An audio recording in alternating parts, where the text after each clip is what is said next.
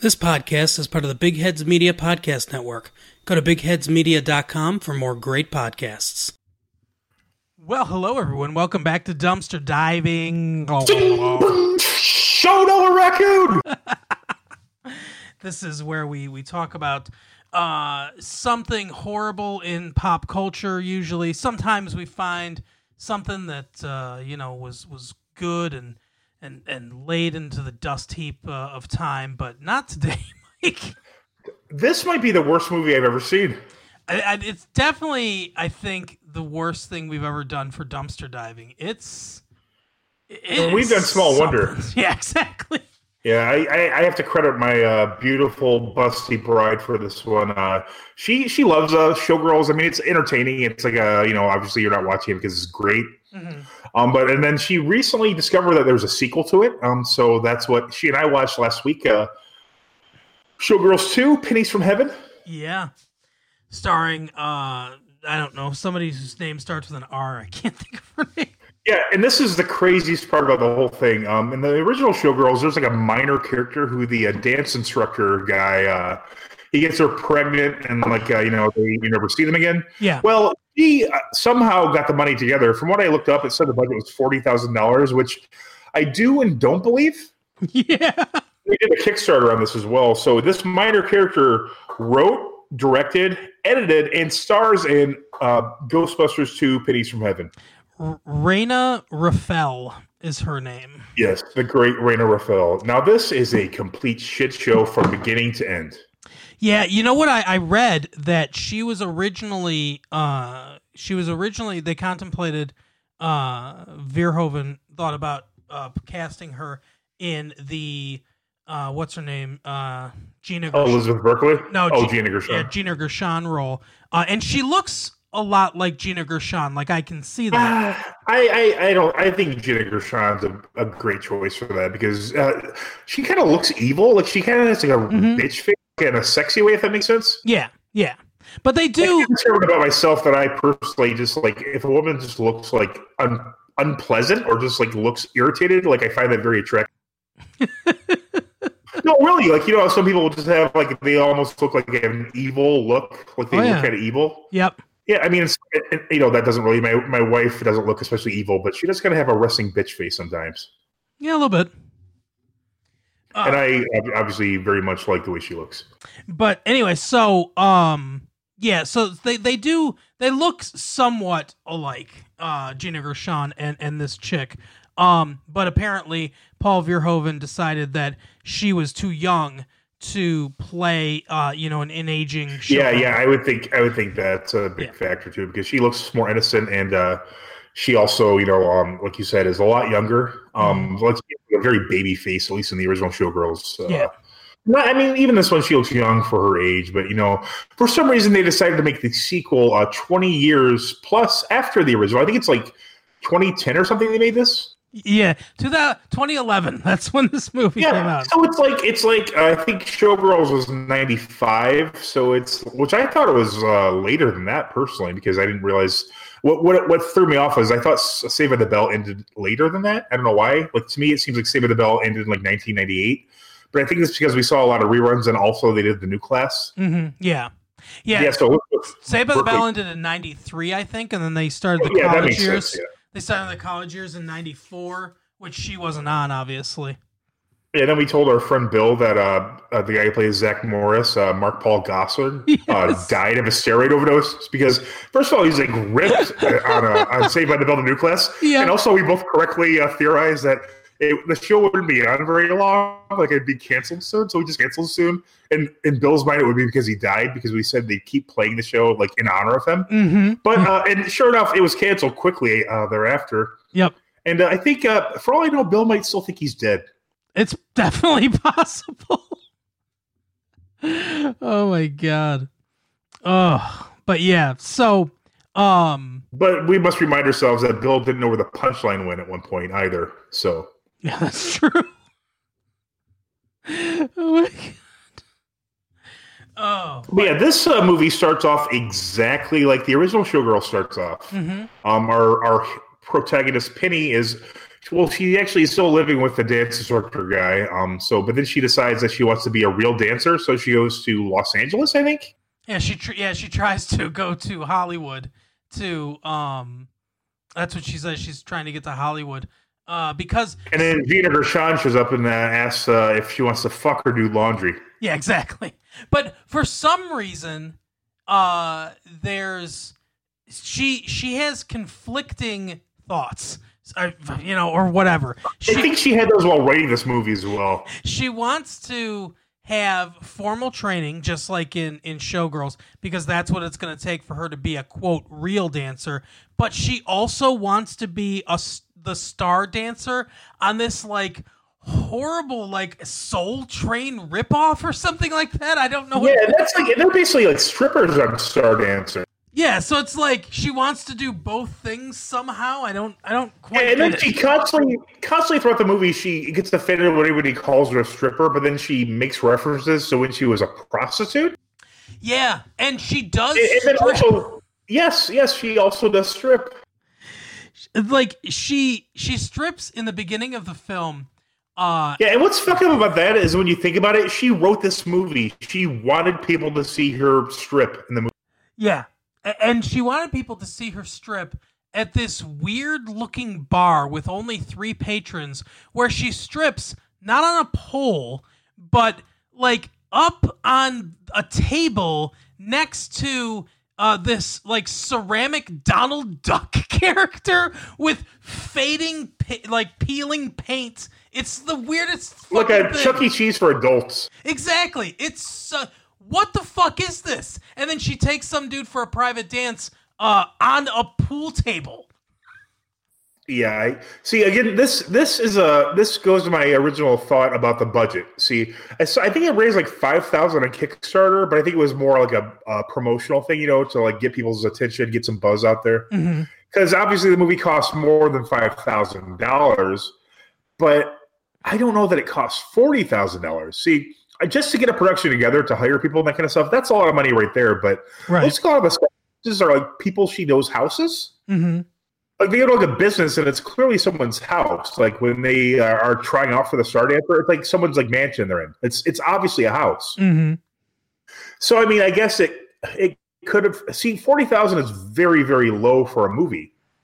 But I mean, the production qualities, I can't imagine you had to pay the guy who was in the original Showgirls that much.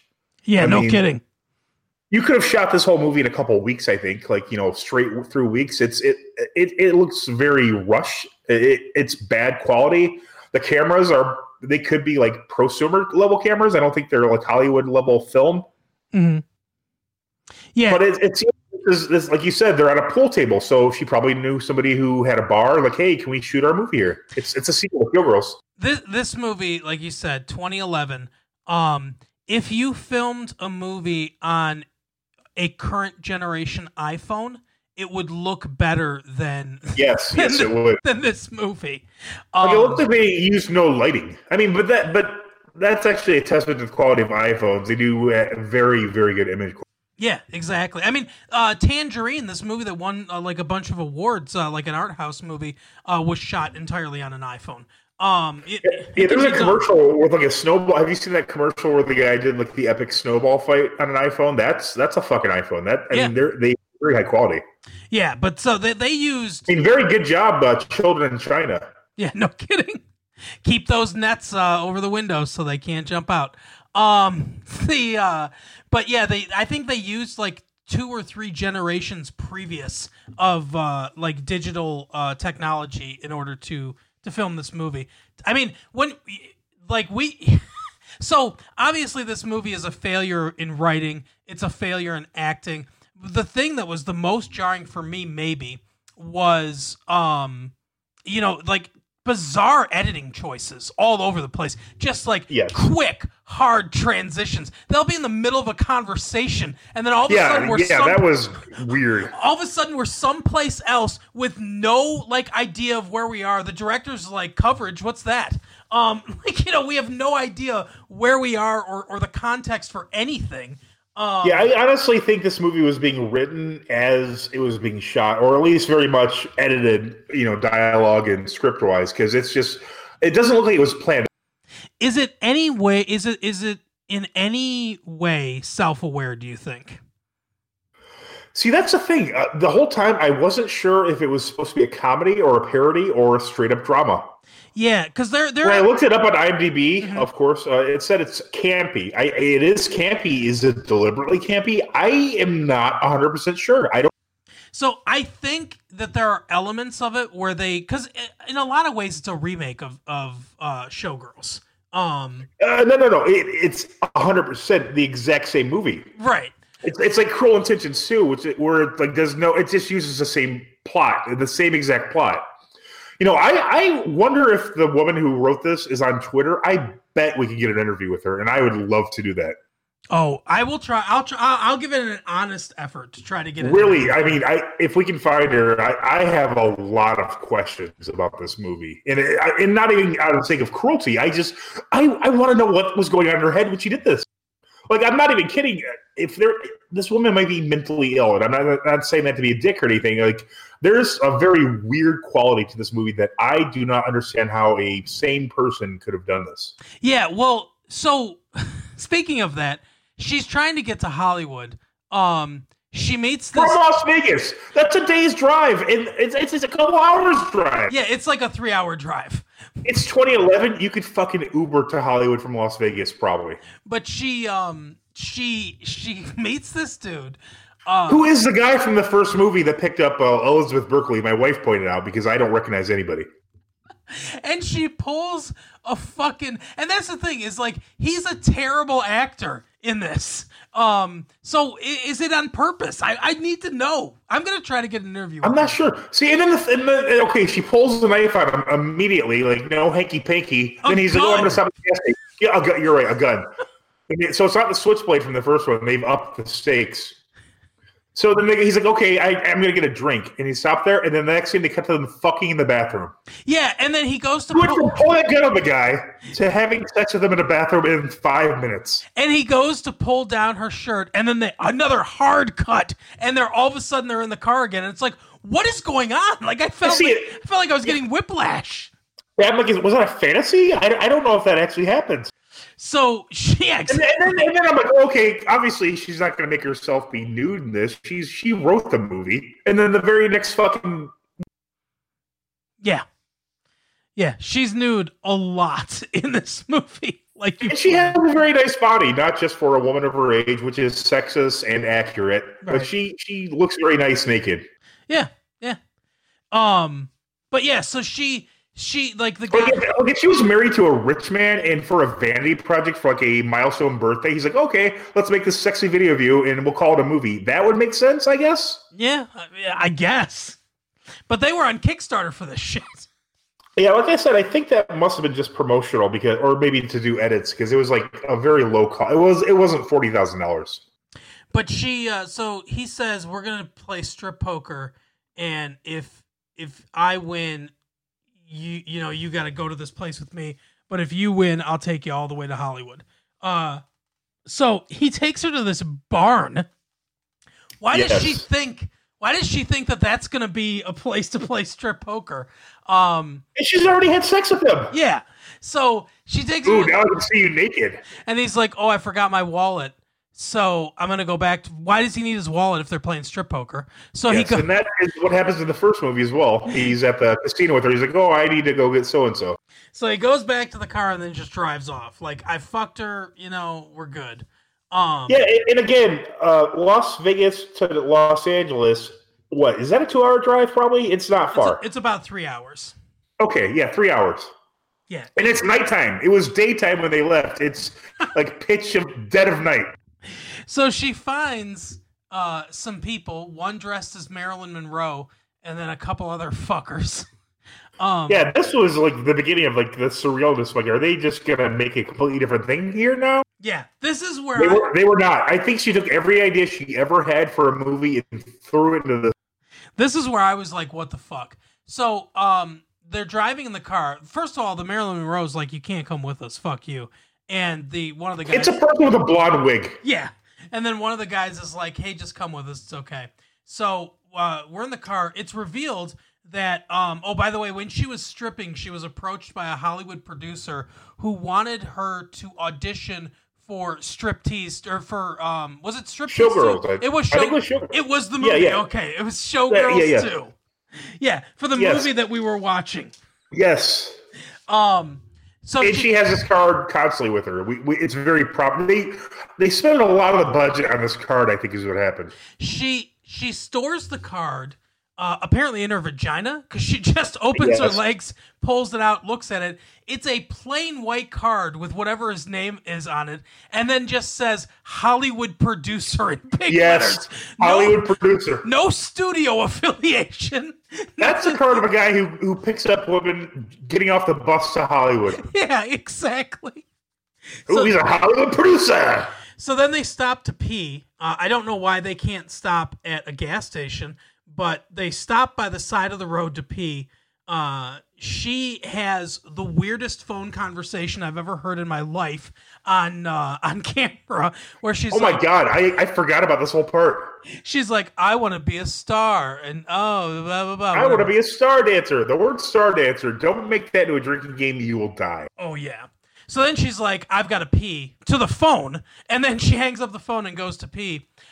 She pulls the card out again because, she needs her vagina free to pee, I guess. I don't know. That's not how that works. I know. She urinates, throws it down on the ground, and then like a cat, kicks some dirt over this. I'm like, what the fuck is going on? She comes back, and for some reason that is never, ever explained in this movie. Never explained at all. Marilyn Monroe has murdered the two men that were with her. And then she's like, you fucking slut or whatever. And don't play the drinking game with the word slut or anything like that. Right. That's said a lot in this movie. She's like, slut, you shouldn't have looked or whatever. And it's like, what? How was she supposed to know? None of us knew. She wrote the movie and this came out of nowhere. Did they cut a scene out here? That was my thought here. But yeah, she just fucking violently stabs him to death with a knife, and then she comes after Penny. Yeah, and then Penny pushes her over very lightly, and she falls on the knife and dies instantly from that. And then there's just blood all over Penny. And then Penny decides that here's the other part that's great. So she's hiding behind the thing. She looks, and for some reason, again, Marilyn Monroe's got like $50,000 in her purse. Yes. Yeah, it's just stacks and stacks of bills. She this car stops, and the guy's like, hey, what's wrong? Did you blow out a tire or something like that? She looks up and she's like, no, everything's okay.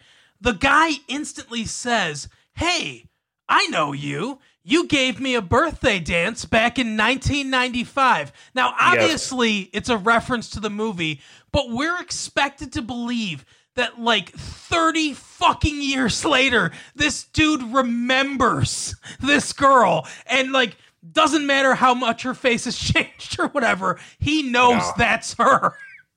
Well, we know he's good at knowing that because he's a police detective. Yeah, he's like, oh, fine, well, fuck you then. And then, even though he's been driving in a completely concealed car or whatever, feels the need to take the little siren out of his car and put it on his hood at that point, where they should have just had an arrow that pointed to it and said, this is what police do. Yes. Oh, what's your name? My name's Dan. Officer Dan. Police. Oh, God. Oh, so now she's got tons and tons of money, so she smartly decides to rent a place, and I can't remember the name of the place, which they say a lot. It's a lot. Seven sisters or something like that? Yeah, I think you're right. Yeah, whatever it is, it's $10,000 a month, so why not go there?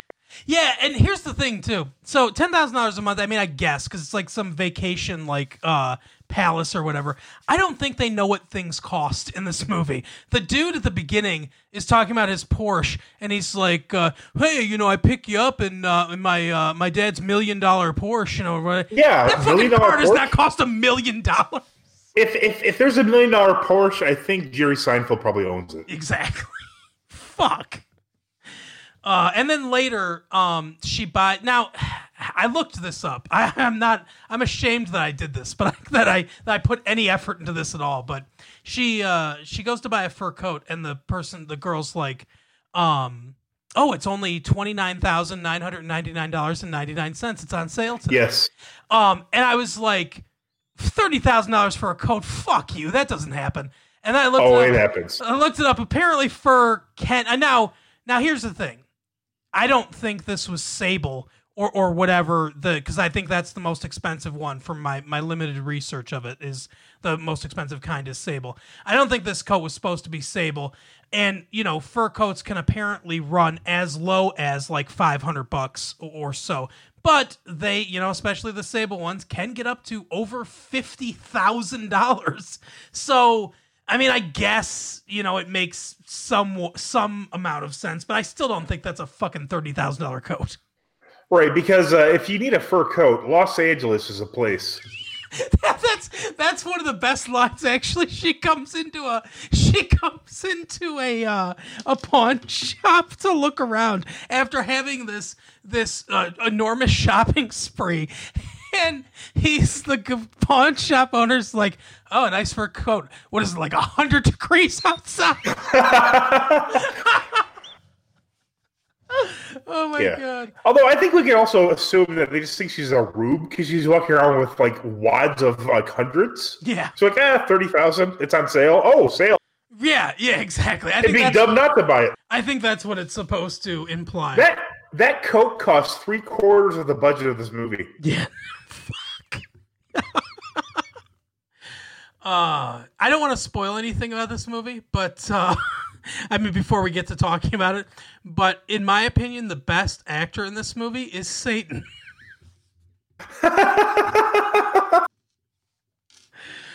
Oh, there's a guy that plays, for some reason, he's dressed like Satan, complete with fucking horns and stuff, and this dude, I don't know who he is, but this dude is chewing the fuck out of the scenery in the one scene that he's in, and he is just fucking giving it his all. You know what? I actually thought you were joking. I thought you meant because obviously Satan made a deal with her to do this movie, so his act was the kindest thing done. Maybe that was just a cameo by the actual Satan. I don't think Satan would want to be associated with this movie. Agreed. Oh, so I'm trying to think what happens from here now. Fuck. So yeah, she's at the house like you said, and then she meets that dude Godric or something like that. Yes, who is kind of like Kyle MacLachlan in the first one a little bit, but really not at all. Yeah. He takes her out to a restaurant. That's his. And mind you, this guy looks like he's 20. Yeah. Yeah. It could be her son. And he takes her to this thing. There's some swastikas on the wall. Now, at first you think, oh no, but don't worry, it's worse. It somehow was worse than what I thought. Yeah, he's talking about how like the basically the origin of the swastika and how the Nazis. The swastika got a bad rap, is what he's saying. Yeah, the Nazis co-opted it and everything. And he's correct. Yeah, absolutely, that is true. But it turns out that he's part of a cult, basically. Some weird fucking like Freemason. Like a pseudo Scientology / what movies think of Satanism kind of thing. Yeah, it's very strange, but yeah, that's where we find Satan, who sings a song in the movie. You know, I saw this last week. I've already blocked out all of this movie. But it turns out that this dude is like he's like the head of this chapter or whatever this society is, and he's engaged to a very busty blonde woman, and the star of the movie is or Penny is upset because she thought that this was a date. He introduces her to some other guy, and it's basically like, oh, that's the other thing too. When she first meets him, she's buying around for the entire bar or whatever, which is it's basically a couple of folding chairs out on someone's patio. I've seen nicer bars than people's houses. So she, she's like she talks to him about how she wants to be a dancer, like she talks to everybody, and he's like, "Oh, a dancer," and she's like, "Yeah, I need formal training though," and he's like, "Oh, you don't have formal training yet? Like ballet? Aren't you a little old to be starting ballet?" Like all of a sudden. She picks the one guy that happens to know everything about dancing. Yes, this guy knows everything about dance. He knows the schools, he knows the instructors, he knows the style, he knows how old you should be. It's so weird. But it just so happens that he has his own studio, and he wants her to be the star dancer. And isn't he also connected to the Star Dancer show in some way? Yeah, a little bit, like in a vague way, yes. I think the woman he's engaged to is a star dancer. Yeah, so it's weird that he wants this new woman or whatever, but I guess it's like that's the Gina Gershon, like Elizabeth Berkley portion of it or whatever. So, and speaking of which, they take the subtle lesbian undertones of the original movie and make them an overt lesbian relationship. Yeah, very overt. There's a scene. So I'm sure all of you that have seen Showgirls, I'll probably do that 1,000 more times for this episode. Everyone that's seen Showgirls, I'm sure remembers the scene where the black guy that says everybody got AIDS and stuff or whatever. That guy has sex with Elizabeth Berkley, and it's very clear she's just like straddling his waist, like he's thrusting and everything in the water. They do. Oh yeah, it's the that was Kyle MacLachlan actually. She was in the water with, or it looks like she's having a seizure. Yeah, exactly. They do that, but instead it's the busty girl that's engaged to Godwin or whatever his name is, young Goodman Brown, and the star, and they keep for some reason cutting back to like tiki torches by the pool. It's the worst thing that tiki torches have been associated with since Charlottesville. Maybe ever.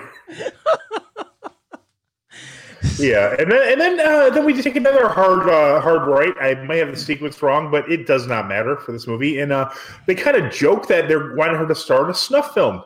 Yes. And then there's some debate with her, one of her friends, like, is he kidding? He's like, I don't know. I think my other friend was murdered by him. Yeah, so fucked up. And then we go to the Star Show, and somebody gets I'm trying to remember now. Someone gets pushed over, just like the Gina Gershon, but it's a different character than the busty lady. So it's like everything's messed up with different roles. But she gets pushed down, and it's implied that maybe it's the a homosexual guy who's still alive who pushed her down because he wanted to be the understudy and he wanted to take over or something like that. Yeah, which made no sense because they repeat it's very weird. He's like he dresses as a woman. But no one likes him at all. Yeah. Even though except for the main character who likes him. So I don't know. But yeah. They all of a sudden one of the producers is like, "Hey, why don't we call Godwin and see if we can get somebody? We're not part of the most powerful chapter of whatever fucking cult we're in for nothing. Let's see what he's got for us." He's an expert in dance. Yeah. And the girl that got hurt, the original star, she's like, "Yeah, what we need somebody good but also dumb, and someone with a dark secret so that we can blackmail them, so that when I'm able to come back, we can write into their contract that they could get fired right away." No, you don't need someone with a dark secret. You solved it already. You just need to write in their contract that they can be fired at any time. Or have it a limited contract. I mean, you generally know how long they'll be out for. That's all you need. You don't need to find someone with a dark secret to blackmail. It's like, what the fuck? I don't know.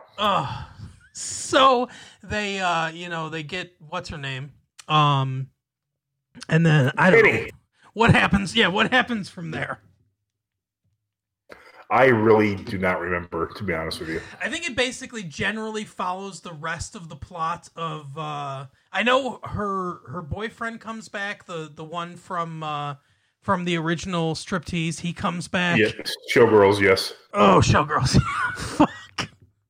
I don't know why I confuse. Well, I mean, I guess it makes sense. They both came out around the same time. Yeah, it's a common thing. I mean, they came out around the same.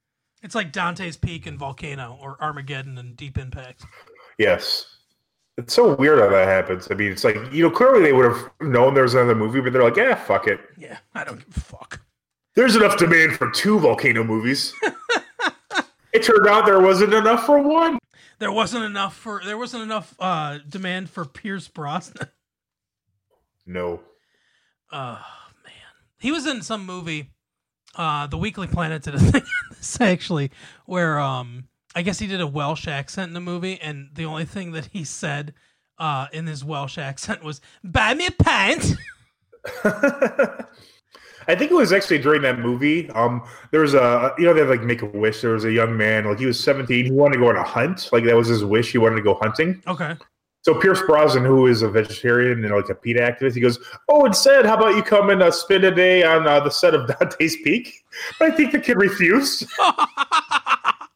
Smart kid. I hope he's still. I mean, I've heard recently that there's been less Make-A-Wishes because people are surviving more, which is great. So hopefully that's true for this kid as well. Absolutely. There was John Mulaney told this great story. Where, I actually heard this the other day. Yeah, I'll tell the people out there in case you guys haven't heard this, but he the Make-A-Wish Foundation contacted him and everything, and this young guy wanted to meet him and everything, and he was like, "Oh, great," and he's like, yeah, he wants to know what you do during the day, and he's like, "Oh no," he's like, "This is so boring." Like, what I do during the day. He's like, "So what I decided to do is, we got together and everything." He's like, "I figured I'd take him over to SNL because I still know a lot of people around there and everything." So like he says he takes him around SNL and everything. He's like, "Oh, this is where this is where that is," and Lin-Manuel Miranda was there because I guess he was the musical guest, or maybe he hosted. I don't know. The host. No, what? He was the host. Oh, okay, yeah. See, I don't watch it, so I'm not sure. But they were rehearsing and everything, and he's like, "Oh, well, I don't think he's a musician." Well, he does doesn't he do? Oh, I guess he just writes musicals. And, I mean, yeah, he's in musicals, but I don't think he's going to be him singing. Yeah, that's true. Just acapella him rapping. Yeah. That's what I was thinking. Musical cast. Or it turns out he's really good at playing the harpsichord. So that's it's just him like, oh, he's famous. People will watch anything with this guy on it. Oh, he's doing music. No, he's just playing the harpsichord. So he says, let me introduce you to, I know him or whatever. And he's like, I didn't know what to call him, Lin-Manuel or Lin or, whatever. So he introduces him and everything, and, the kid's freaking out and stuff. And the punchline is, Mulaney obviously tells the story way better than I do. But the punchline and more in the style of a 1930s radio announcer. Oh, absolutely. Hey, that's hey. They're walking away, and the kid's like, "Oh, I don't know if I should say it," and he's like, "Oh, just go on and say it." And he's like, "Lin-Manuel Miranda was my first choice." So awesome. Yeah, that was great. I mean, the kid just really loves music. Well, yeah. But good for, great, yeah, good for him. Great for that. He got his first and second choice. Yeah, because he got to meet both of them, so that's awesome. Yeah, and again, hope he's doing well. Yep, absolutely. I think it was actually a she, if I'm not mistaken, but I could be wrong. Was it? Yeah, could be. I don't know. You can never tell. You just don't see gender. No. Well, not in stories. Unlike me. Yeah, you're the one that said it was National Women's Day or whatever. International. Yeah, International Women's Day. Yeah, so they get there one day. You think they celebrate a lot International Women's Day in Saudi Arabia? I don't know. Big day there, right? I'm not going to comment. I like my head being attached to my shoulders. Oh, baby, let me see your philtrum. For those of you that don't know, that's the little divot in your in your upper lip. Upper lip, yeah. Yeah, I don't really have anything else to say about this movie. I don't even know what happens, though I do know at the very end. Actually, I think she murders somebody. Yeah, she does. Yeah, she becomes a murderer, which is the least strange thing about this movie. Yes, absolutely. Yeah, so she murders somebody, and then after she murders somebody, she gets back in the car, and it's the same driver from the beginning as it is in the first Showgirls. Yep. Only this time she shoots him with a gun that's blanks or something. I don't know. I actually would recommend this movie because it's just such an odd thing to watch. It's fascinating, especially if you use some kind of hallucinogenic drug. This would be the movie for you. Oh yeah. If you're a person that likes The Room or movies like that where the movie is so bad it's good or whatever, this is one of those. In my opinion. And anyone who is listening to this and thinks we're exaggerating, we are underplaying how fucking weird this movie is. Oh yeah, and there's a lot we didn't talk about that's really fucking bizarre. Like if we wrote notes, it would be as long as the script. That's how fucked up this movie is. Yeah, this movie didn't have a script. It's so bad that you can't even. You feel bad for the people who are involved in it. Like I mean, it's like she tried, I guess. I mean, I don't know why you would make this movie or think this would be a good movie.